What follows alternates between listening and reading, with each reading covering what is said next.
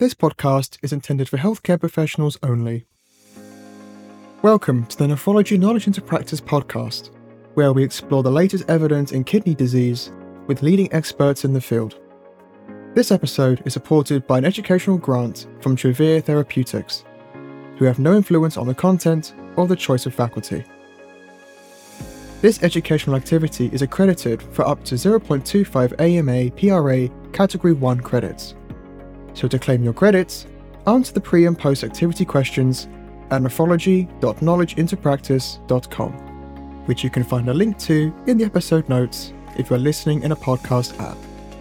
In this episode of our series on immunoglobulin A nephropathy, or IgA nephropathy, we will discuss how clinical and morphological biomarkers can be used to determine disease severity, risk of disease progression, and predict treatment response. We will then be joined by Dr Andrew Bomback to answer some questions surrounding these topics. While IgA nephropathy is the most common primary glomerulonephritis worldwide, in the clinic, the pathology can present with diverse symptoms of varied severity. Patients can, for example, present asymptomatically, but also with hematuria or even renal failure. Currently, the only way to formally diagnose IgA nephropathy, according to the KDIGO 2021 guideline on glomerular diseases, is through a kidney biopsy to detect IgA in the glomerular mesangium. IgA nephropathy is often documented with various comorbidities. IgA nephropathy is considered secondary when it is identified in the presence of conditions such as IgA vasculitis, cirrhosis, autoimmune diseases, chronic infections, and neoplasms. Of these, the leading causes of secondary IgA nephropathy are IgA vasculitis and cirrhosis, the latter also being known as chronic liver disease. A variety of tools and strategies have been developed to assist with the management and prognostication of IgA nephropathy, including the Oxford classification and the International IgA Nephropathy Prediction Tool. The Oxford classification scores various features of the biopsy using light microscopy. Scores are divided into 5 distinct categories, which are abbreviated as MEST-C. These stand for mesangial hypercellularity, endocapillary cellularity, segmental sclerosis, interstitial fibrosis/tubular atrophy, and crescents. By referring to the Oxford classification guidelines, scores in each category allows for classification of disease severity and risk prediction of potential disease progression. The International IgAN Prediction Tool is a similar model, which adds clinical information at the time of biopsy, along with the Oxford classification's MEST histologic score, not including the crescent score, to its analysis. Some of the data that is included in this modelling are blood pressure, age and estimated glomerular filtration rate, or eGFR, and treatment history. The tool required is available for free online and calculates an estimated risk of 50% decline in eGFR or progression to end-stage renal failure after a specified number of months. The tool was validated in a study by Sean Barber and colleagues based on a dataset of nearly 4,000 patients. The KDIGO 2021 guideline views the tool a valuable resource in the quantification of risk progression. A key assessment that forms part of the prediction tool is proteinuria. Proteinuria is the strongest predictor of long-term kidney outcome.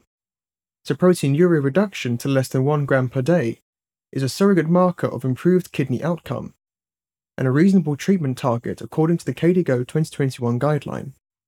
So how can we implement all of this into clinical practice? Here to discuss the clinical implications of this is Dr Andrew Bomback, who is Associate Professor of Medicine and Co-Director of the Center for Glomerular Diseases at Columbia University Irving Medical Center in New York. His disclosures are available in the episode notes.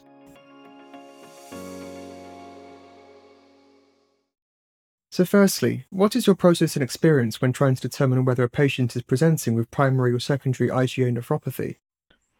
Well, in my experience, it's the overwhelming majority of cases are primary IgA nephropathy, and it's very unusual for me to see secondary cases of IgA nephropathy, and those are pretty easily apparent due to whatever systemic diseases the patient has.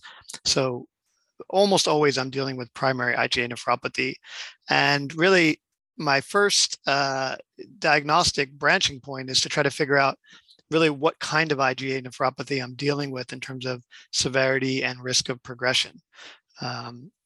I generally break down IgA nephropathy into three categories: a very mild category, a more moderate category, and then a more severe category.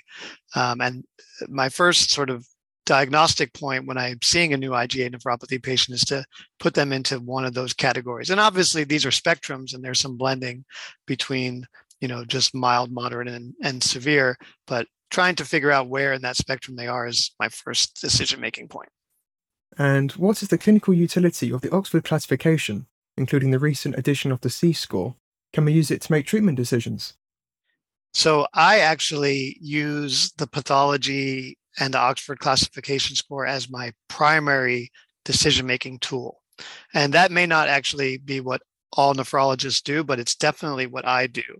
I am fortunate enough to have trained with great pathologists, and so I know that tissue really is the issue in terms of trying to figure out what kind of disease we're dealing with. So for me, I put so much weight on the Oxford score in terms of deciding specifically whether or not a patient should be treated conservatively or if a patient would benefit from immunosuppression.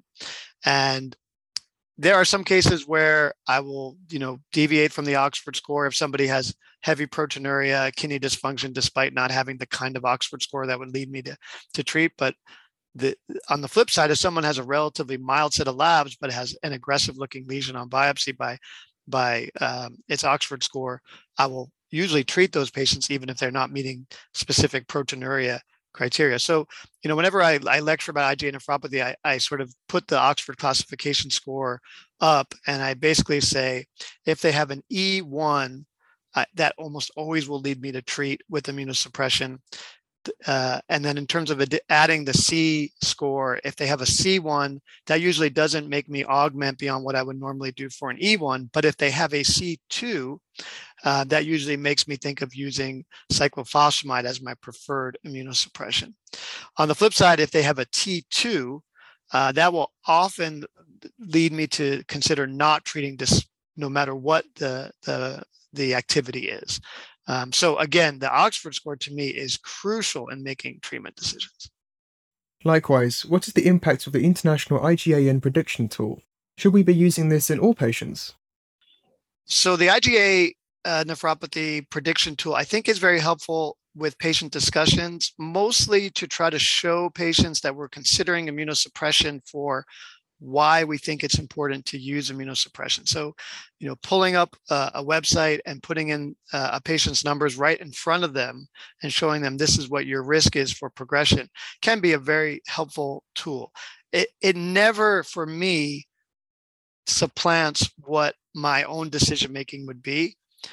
So it wouldn't basically influence my decision to use immunosuppression or not use immunosuppression, because I feel very comfortable making those decisions primarily on pathology findings and the clinical labs. But I do think it's very helpful for patient level discussions in trying to have a patient understand why you've chosen a specific treatment strategy.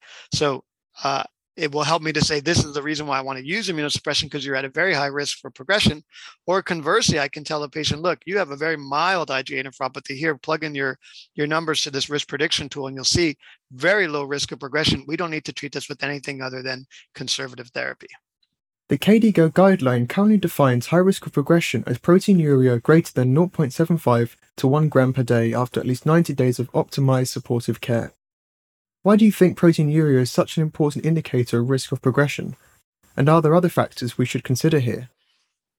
Well, IgA nephropathy, unlike other glomerular diseases, has a unique relationship with proteinuria where it's not necessarily a threshold effect. So if we think of diseases like membranous nephropathy or FSGS, we generally say once you reach a threshold proteinuria, whether it's 3,000 milligrams a day or 4,000 milligrams a day, we start to see this jump in risk. With IgA nephropathy, while there are some thresholds, and 750 milligrams per day is one threshold that obviously KDIGO advocates for. Previously, it was 1,000 milligrams a day. But if you actually look at the data in terms of risk with proteinuria and IgA nephropathy, it's generally a linear relationship.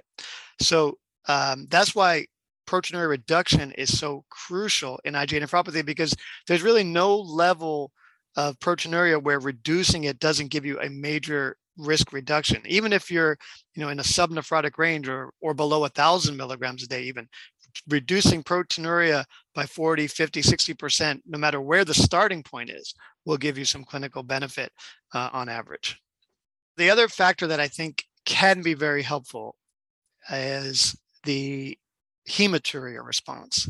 So for me, there are obviously patients who have a great proteinuria reduction, but if you have a great proteinuria reduction and resolution or a significant reduction in hematuria, that to me is an even better prognostic sign. So what I tell patients when we begin a course, specifically a course of immunosuppression, is success will look like stable or improving kidney function, a significant reduction in proteinuria, which for me is at least 40 to 50% and ideally more. And then what I tell them, and the best case scenario is that as you've lost your proteinuria, you also resolve your microscopic hematuria. And the patients who resolve proteinuria and microscopic hematuria are clearly in a very special class of having excellent outcomes. What I would say, though, is that it's not the other case around. You can still have a very good outcome if you've lost your proteinuria but retain microscopic hematuria. So patients should not get discouraged if they haven't lost their microscopic hematuria, because you're still in a very good group if you've lost significant amounts of proteinuria. But that subgroup that loses both the proteinuria and the hematuria is in a very special low-risk population. In your opinion, what is the most significant recent development in the field of prognostication and predicting treatment response?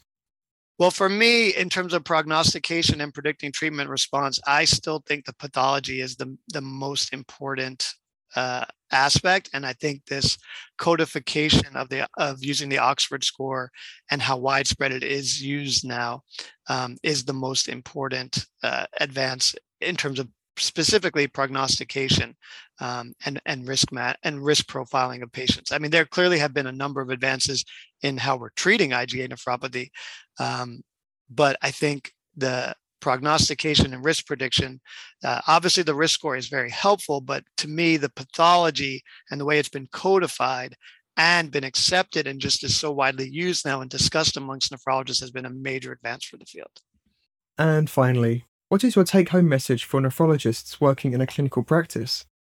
Well, I do think if you're caring for IgA nephropathy patients, you do want to take each patient on an individual basis. It's helpful to have patterns that will guide your decision-making, but you always need to factor in the patient directly in front of you, specifically if you're thinking about using immunosuppression. So again, for me, there are clear things on a biopsy that will lean me heavily towards using immunosuppression or towards against using immunosuppression, but I never make that decision without thinking about the specific patient who's right in front of me. So there might be someone whose biopsy would tell me you'll never want to use immunosuppression, and then I'm seeing a young, robust patient who clearly looks a lot better than what the biopsy is showing, and I may think about using immunosuppression in that standpoint. Conversely, I might have a patient where maybe the biopsy is not as juicy as it might lead me to use immunosuppression, and not any clear evidence of labs, but is giving me some signal that their disease is more active than I'm picking up. So again, you need to sort of tailor this to the individual in front of you. It's important to have tools at your disposal to help you form your decision, but once you form the decision, you need to tailor that to the individual in front of you. This brings us to the end of the episode. Thank you for joining us.